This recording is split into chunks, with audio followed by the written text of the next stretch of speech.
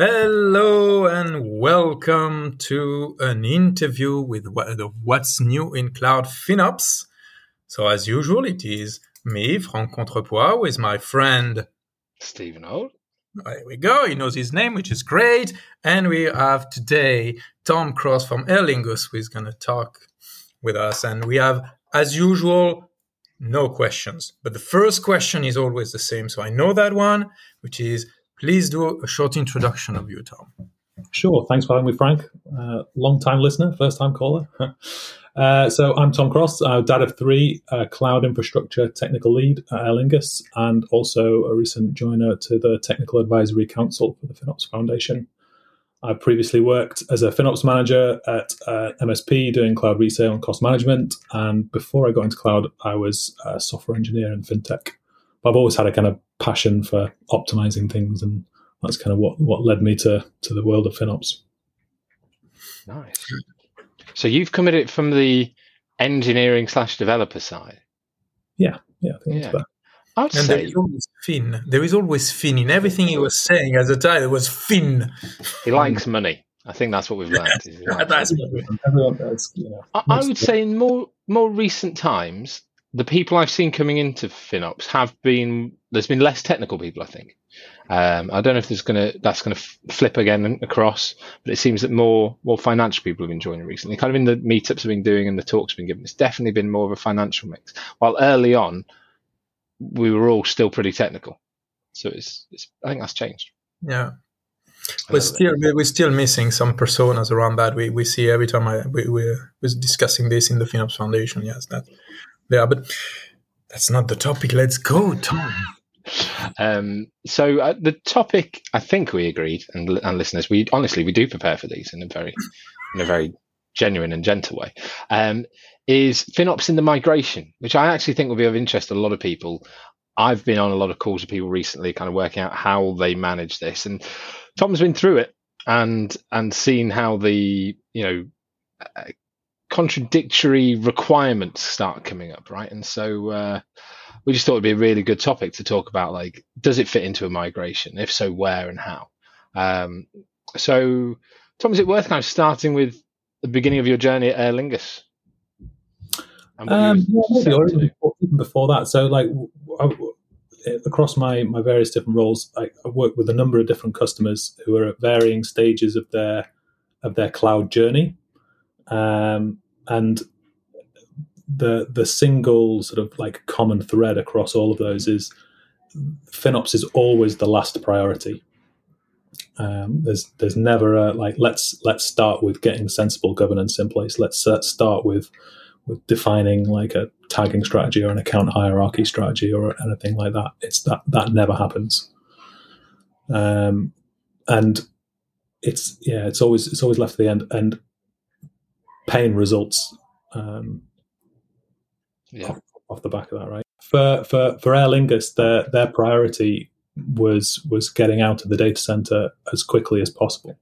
The pandemic kind of gave them a fairly unique opportunity, and I think it's not uncommon across the industry to like switch some stuff off and have some downtime and consolidate and do things a little bit differently. And that's what kind of really fired them up for the cloud migration. But because they were wanting to move quickly, they didn't necessarily have the time to do all the analysis and the stuff up front that you might choose to do if you were going in with a different strategy. I guess what it comes down to is what is your cloud strategy? Why is it that you're moving to the cloud in the first place? What's the impetus for the move to the cloud? Is probably what determines your approach to FinOps when it comes to the migration. Whether it's something that you kind of tack on at the end, or whether it's something that's like built in from the ground up. Because I think a lot of organizations, particularly at the moment, seem to be moving to the cloud because they feel they have to, because like everybody else is moving to the cloud, and it's like the cool thing to do, but not because they need to necessarily. I absolutely agree with that, and I think you raised an interesting point with things like tagging. Like if you start from the beginning and you know what your plan's going to be and you understand the importance of it, you just set yourself up on a better footing, right? very few people end up doing that. That's the reality of it. To such an extent that I'm doing a big tooling vendor analysis at the moment that I think I've probably talked about on the podcast, and certainly Frank's heard no end of it in our private chats. But there's a fantastic tool I'm looking at the moment where the recommendations, optimization is absolutely superb. They haven't got any alerting for tagging to say, whether things are within or not within your tagging policies. And I was just thinking, people do forget the importance of the governance. And me and Frank have always said that the only way of really breaking down costs for showback, etc., is account level, right? Because there are things you can't be tagged. But as tagging has improved, and it has improved even in the last couple of years when me and Frank have been talking about it, there are other reasons, right? You might be using a scheduling tool, or which based on tags, or you might be allocating, shared resources, versus all those kind of. There are definitely places for it to fit, and yeah, you can retrofit it. It has been made easier than it used to be. But it's one of those bits where actually you don't need to think that long about it initially. Just come up with a really basic thing just to get yourself started. But the amount of people that aren't doing that, and then when they come to it and the person comes in to start doing FinOps, they're literally just left with this big, nasty bucket and nowhere to start. But you also usually for migration you have a big budget, and then no one cares about the money until it's done. But I have a question for you also, Tom, which is related to what you said that FinOps done at the beginning. And I was trying to think: you've done some migrations, but do you think the material we get, or more we get in general on FinOps, and I'm just is always assume that you're already in the cloud? Are they real things that help you plan? Because everything I see is just, you need to tag your resources. Yeah, I don't have any resources. How do I do that? Yeah, I think it depends on how you're approaching it. Like if you're working with a partner who is going to give you some support in that space and kind of like cloud enablement stuff, like then I would hope that as part of that journey they would, and I would like to hope that AWS as a partner to or not AWS, but cloud service providers in general would also act in that regard. It may be a bit more difficult because obviously when you're first taking your steps into the cloud, like you don't necessarily know who you're going to be working with and who the best partners are going to be. But I think, the CSPs should shoulder some of that responsibility as well, particularly if you're a big organization and you know that like your footprint is going to be substantial once your migration is underway or finished. CSPs should be sort of helping organizations to set themselves on the right track. It's not just about giving money or credits, and it's also making sure that you are starting with the right foot so that after the migration, it's still a good place. The cloud is a really great place to be. Yeah, absolutely. Yeah. And I think like there's a lot of good material available out there, but there's almost too much.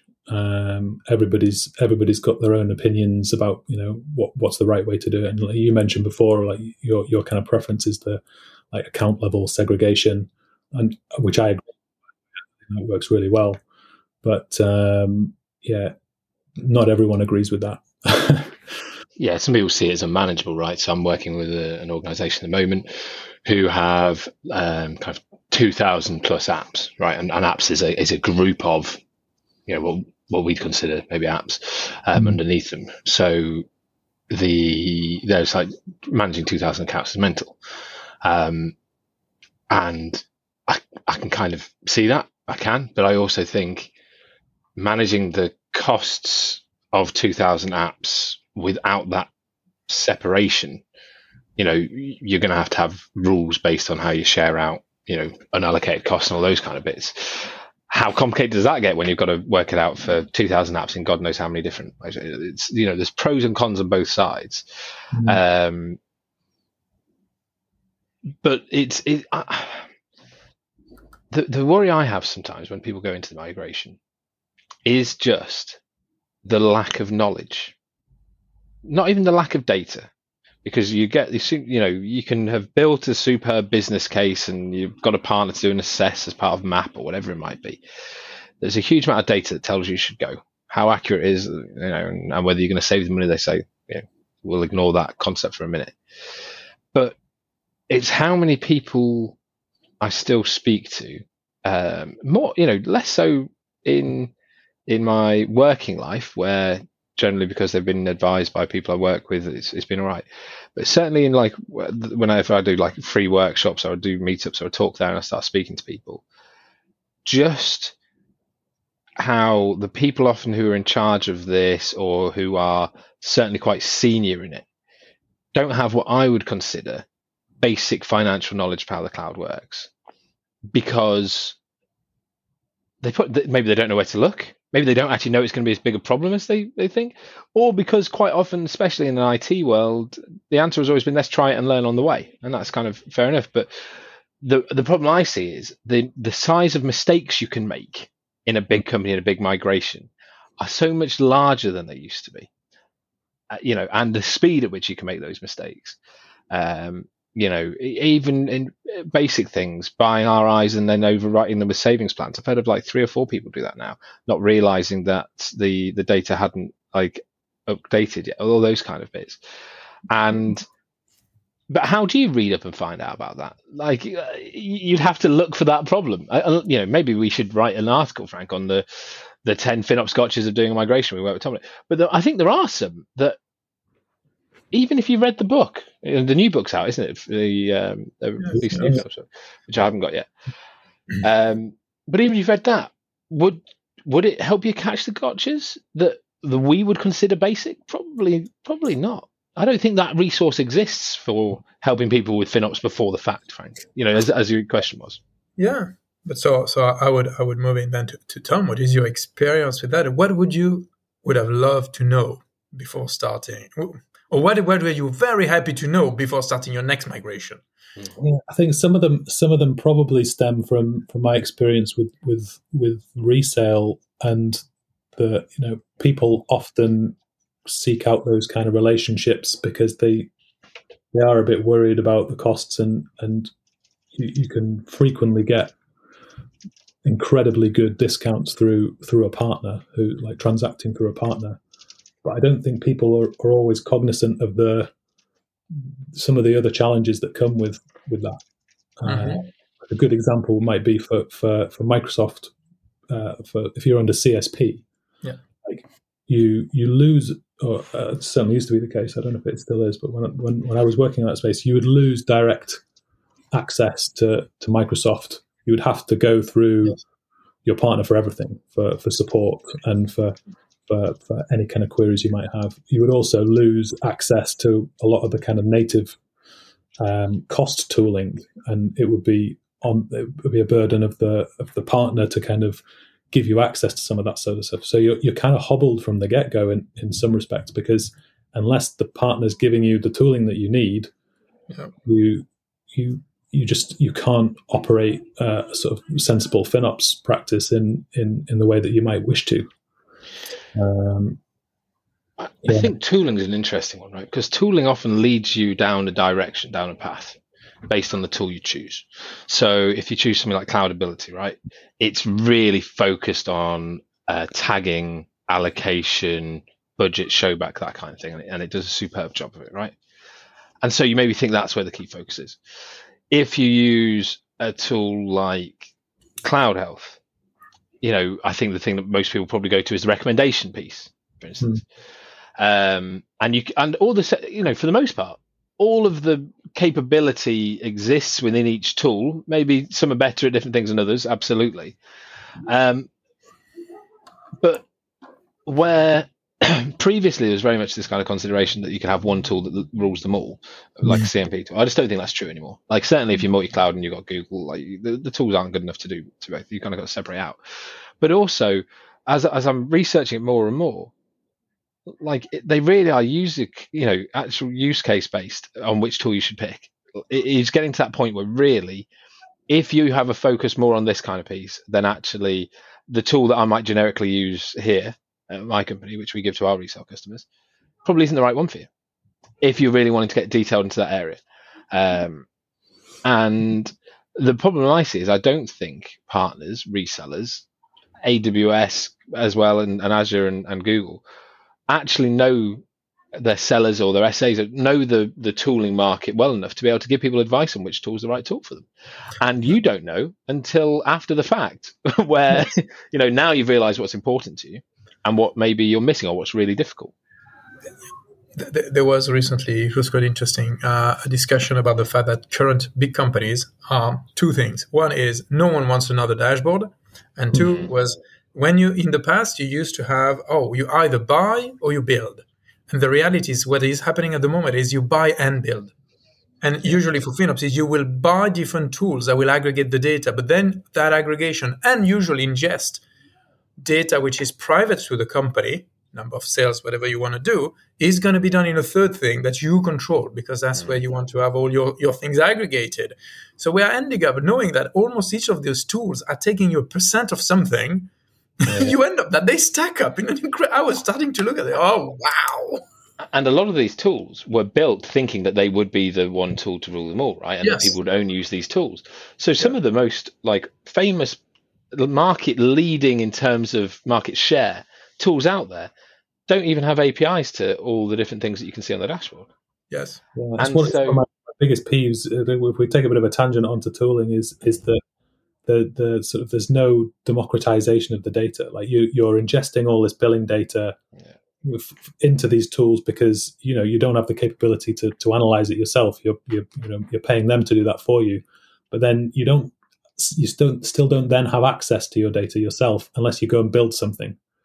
Like I would love to be able to just give me access to the database. I want to run a little query and all this data is available to me. I'm paying for that database, but you're only giving me the buttons that you choose. It's not like I can just drop in and write some SQL when I want to just run a quick test or figure something out for myself. Yeah, that's what I like about some of the newer tools where they've kind of got a bit more of that mindset. But the thing is, right, you're going into a new migration. It's the start of your journey. You do a bit of research. You look for one of the top 3 tools, probably, don't you? You don't start looking at what considered niche players who are actually maybe the more innovative and can take you further. That's not where you're going to start looking. You're going to think, right, I've got a big risky migration coming. There's a lot going on. I'm going to choose a tried and tested tool in the same way that I will probably use a tried and tested landing zone that, is documented somewhere, which might not be right for you. The way you do networking might not fit into the kind of, that probably will fit into a hub and spoke model, but that's not the way everyone goes, right? And they may kind of drive through it used to be called XPN for Google, where you could basically anything could get to anything, and you didn't have a transit, and so there's all these kind of talks of building blocks and how useful they are, and absolutely, I was an SA, I used to talk about these things, but I do think that the level of knowledge and quality and capability in the cloud now, people should be able to get the right people in to help them be a bit more bespoke from the beginning to something that's going to work for the organization. Yeah, I would agree with that. But I don't see it happening though at the same time. Well, no, because that's not how you make as a consulting team. That's not how you effectively. It's either you're going to be more expensive. We're going to do more bespoke, which means more fees. And so usually, I think the first thing the customer will disagree is, you are supposed to be the expert. Show me something which is turnkey and has a fixed price. So you always end up with a Or you don't hire a third party. You hire it in yourself. To get the 10 devs, SREs or whatever that are going to be capable of this, your outlay for their wages is massive, and people just kind of go, I'm not going to do that. I've even started hearing about people who, after the migration, dispose of their CCOEs. Wild. They kind of change the function or something like that, but it's a bit like, well, where's that kind of coming from? Did the CCOE not bring the value it was meant to initially, and that sort of change? And that's kind of something that in kind of our eyes, I think we all agree, it's tried and tested. CCOE, you've got the cloud, you've got a CCOE, haven't you? And I'm actually seeing people moving away from that even. It's as usual. This is a nascent thing, so lots of things are just if you are just new, and you go into any of the website of the big CSPs. and you will find 3 different definitions of CCOE and who should be in them. I think for Google and AWS, there was no finance people until probably last time I checked, there was no finance people in there. Maybe something's missing there. Anyway, going to my tangent there. No, I agree. We love Rabbit. Well, yeah. I guess that's part of it. Like, I do think people should have a CCOE before migrating, yes. And I think some sort of FinOps governance should be in there. Yeah. Even if it's initially kind of part-time, but someone should be building out and managing the models. Because the thing I see happen time and time again is that in order to win the business case, they've said, oh, yeah, we'll do all this on 3-year RIs, right? Or whatever. 3-year all up front.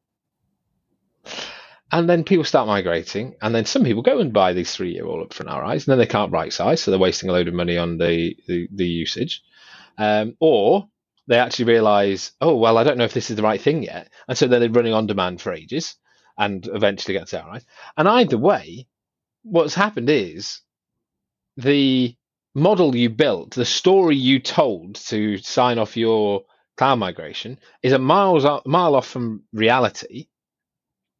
And this happens time and time again, but it keeps happening.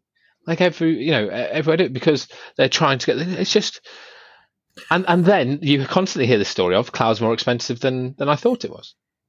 And it all comes down to that. Yeah, I think a lot of that, the cloud is more expensive than I thought it was, tends to come from organizations who are moving things to the cloud that probably have no business being in the cloud.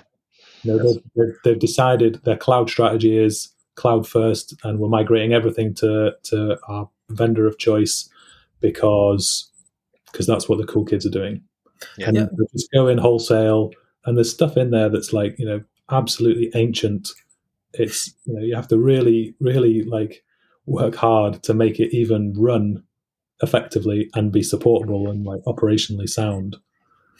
I built this logic map in Excel because I'm in FinOps, so I use Excel where I should be using Python, whatever, right? And it basically asked an app 30 questions. And off the back of that, it would tell you which of the 6 R's, at the time there were 6 R's, you should follow. And I went into this organization, a big engineering company, actually one of my favorite customers I ever worked with. The project manager there was just absolutely top. He's just top guy. So I really enjoyed working with them. And so they were really quite blunt and honest about these things. So we went through and we asked this app these questions. And we'd done quite a lot of modeling on this Excel app we'd built. And the answer came out, don't move. Right? And I'd gone through it and I'd asked them the questions and put it in. And I was like, absolutely, this shouldn't move. And they just went, oh, that's not a valid answer. It has to move. We've been told everything has to go. And it's just like, but it would be stupid. Like it shouldn't go. You should either retire, replace, or something like that. But this, as it's going to cost you a fortune and be difficult to run, it's going to have to go. So we had to add an option saying basically, don't move is not an option, like that people could select at the beginning. You need the override button. Yeah, exactly. Override button. And I think it automatically became like a rehost or something. But I remember working for a big gaming company, and they used a database, Infomix.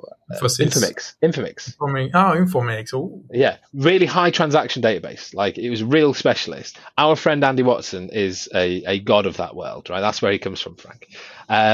Anyway, so we were looking at moving this thing, and it handled their like gaming book, their bet book, right? So it was a really important piece. And they asked me to price up how much it would cost me. It was a 14,000 machine migration. We looked at all sorts of different bits, and we'd done every single application and thing and what it should move to and all of that. And this was one of the last ones to look at. This database would have cost $300,000 a month to migrate. And I just started doing the rough numbers initially, and I was just like, can we just agree that I don't need to take this any further? But I had to build a business case for it not moving. And I was just like, surely $300,000 a month is the business case. Can we not just stop there? Because it was against their plan. Everything was to move. It was staggering.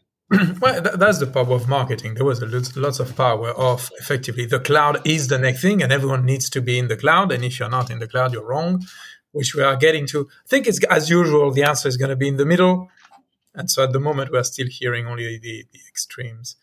Yeah. But there are some organizations that genuinely do need to move all the things, like if data center closures, whatever it might be. And that's where Aer Lingus is facing. So they have one of their data centers is closing. So everything must go, or it needs to get moved to another data center. But if you're going to move it to another data center, and a lot of some of this hardware might be like end of life and out of support. Yeah.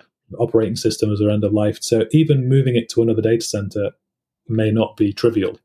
Mm-hmm. So like it might, if it's going to go somewhere else, it might as well go to AWS or to Azure or Google or wherever. But it certainly changes the focus a bit.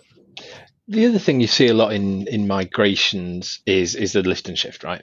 Whether it's stuff that should go or shouldn't, or that it has to go, whatever it might be.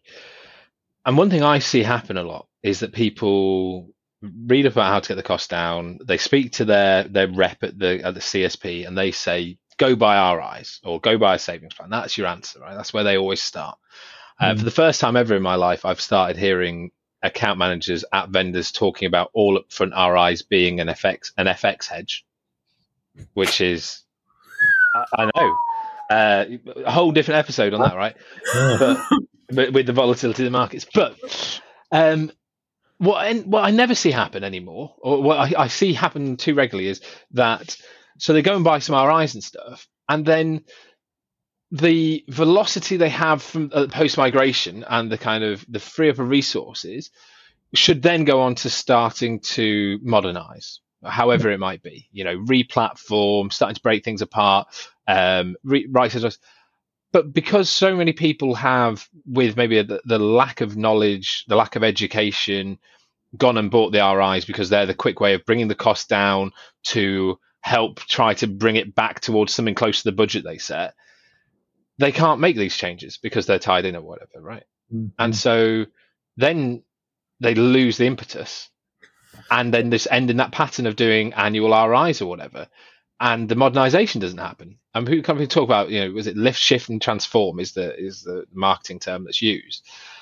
But it's a staggering amount of transformation that doesn't happen. And I've been speaking to a customer recently where I've basically turned around and said they've got loads of SQL, right? MS SQL. So the percentage discount they'd get on RIs, 12-month nothing up front, is 6%. So there's a load of enterprise in there, right? I just said, don't do it. Just as soon as you're moved across fully, just start. If your plan is to refactor away from SQL onto Postgres or whatever, just don't give yourself an excuse not to do it. That's how you'll save your money, not this poxy 6%. Make sure that that's worthwhile. And sometimes I think the wrong FinOps strategy, or lack of FinOps strategy, I suppose, at the beginning, built into the fact that there's this desire to innovate and modernize, ends up blocking that happening. And then you get into a cycle where it often doesn't happen. I think you were, I don't remember where, probably you, Steve. It was interesting saying you have a mess, you're moving the mess, and with the RIs, you're locking the mess. Yeah. Well done. Yeah, but you can absolutely see how that happens, right? Because people are moving. I think I've done it. Yeah, but they don't realize how expensive things are going to be. Things are going up and to the right faster than they anticipate, and somebody yells like, "We need a break! Like, how do we slow the climb?" And they do what they need to do. I mean, thankfully, things like savings plans make things a little bit less scary from that respect. Yeah. But it's no silver bullet. It's DB. The thing is, it's DBs where a lot of the expense lies, and we still don't have a better answer for them. Not tradable, not sellable. So, well, this is certainly AWS. Obviously, the way Microsoft works is a bit better for these things, and Google to an extent. But people see the mouth-watering cost of their databases. They go, "How do I solve this?" Any kind of work on a database is hard work, right? We all know that, optimizing, etc. The easy thing is to buy RIs. The RIs make some saving, not always a massive saving, but they're there. But then, you are locked into that size. There's no ability to change it. There's no ability to sell it back because we've optimized and we've realized we can go down a size or anything. And I think that's where some of the problems lie. I think people often think like attacking EC2 and getting into containers will solve all their problems. But actually, if you're still paying huge licensing fees for unoptimized databases, then actually quite quickly you'll notice that, yeah, your EC2 spend goes down and it takes over. But the big constant that's really hard to change is databases. Yeah. Mm-hmm. I feel like this has been utterly depressing for anyone listening. So, the summary is, it's complicated, it costs a lot, you're unsure, it's a mess, you should start from the beginning, but the documentation is lacking. Sorry, listeners. That's at the moment the picture that we think. I think one thing I would add, like, if you have the luxury of being able to approach the migration without the need to like go fast, the impending doom of a data center. Yeah, so like if you take your iron triangle and you choose, I want it like affordable and high quality, and I'm not too worried about how fast it goes, I think that's the best outcome. I agree. I'm working with a customer who is taking that approach at the moment. But what happens when you take that approach? The vendors get upset. Move quicker. Want this EDP? We'll give you this deal if you move quicker. And so there is this resistance to. I agree with you. I think that's the right approach. Like, if you can, take your time, do it right. Watch it as it goes across, take a bit of time, right size, make sure you're choosing the right technologies, learn from each one, have a review before moving on to the next step. That's absolutely the perfect way of doing it. And even if internally you have people sensible enough to do that, you then start getting this pressure from the vendors. And that's it's a real shame, because if you're customer obsessed, it's the right, you know why they're doing it, but that would be the ideal way of attacking it. And then when you do have to lift something in nasty and dirty because you've got an impending event, well, it's all right, because hopefully we've learned on the slower pieces and all that, like the right way to do things. So at least you're going to be following some better practices if you've taken the time. I guess the secret is get started on your cloud migration now, and just move bits as you can, as it makes sense. I think it's you're saying the agile approach to cloud migration. Just do it in sprints, in 2 weeks, in one thing at a time, and you go into lots of other things. But anyway, I think that was super useful. At the same time, it is good to see that everyone's aligned. You think about it, say, I am too pessimistic. That no, I am not. Yeah, which is reason to be optimistic. We're probably not alone, and there was somebody, maybe us too, are working to make it better. Yeah, but I think if one last thought from me. Based on, I can't remember if we actually talked about it on today or another conversation with Tom, where it can be really hard to have FinOps in during the migration because of other pressing factors, is certainly do your best to have a CCOE. But even if that doesn't exist, or even if that's doing a different job focusing on governance, just make sure like finance are taken on the journey. Because that way of thinking has its benefits, and them understanding what's going on will help when you have to start making those calls, when FinOps does become a thing, when value needs to be understood, or whether people need to understand the cost better. And that's what people stop doing when they're in a rush. They insulate themselves, and there's just tech, go engineers. Try, if it's humanly possible, just to keep holding the hand of a finance person who has that brain and mindset, because it will hopefully stop some of the pains that will come out when you suddenly come up for air when you've done your migration. Yeah, even that though, I think is a little bit of a challenge just to counter, because like a lot of migrations are done on like capitalized basis, right? The migration itself is capitalized, and the finance team still aren't in the mindset of the new and wonderful world of OpEx. So even as simple as like trying to agree on like how we're going to tag these things, or it's like, we want to tag them with the project cost code. It's like, well, what is that going to mean once the project is finished? Like once this thing is migrated. So it's that's a good point. It's I would agree. Get your finance partners on board early doors. Fantastic. Well, I think we're running out of time, aren't we, Frank? Yes, we are, effectively. So thank you very, very much, Tom. It's been a pleasure. I think For once, we have had last week, I think, one third, and one third of the time of talking. Because either we talk all the time or we just shut up and let someone else talk. Yeah. So thank you very much for that. Those pearls of wisdom. We're gonna continue probably thinking about that for quite a while. So listeners, expect that we will have some other comments coming in. And as usual, Tom, if you want to add or you have something that we should have said, just let us know. We'll add it. We'll present it to our listeners, something that our listeners need to hear. Will do. Really looking forward to it. But that's it. Have a fantastic day, everyone. Thank you for listening, everyone. And thanks for joining us, Tom. Cheers. Thank you very much.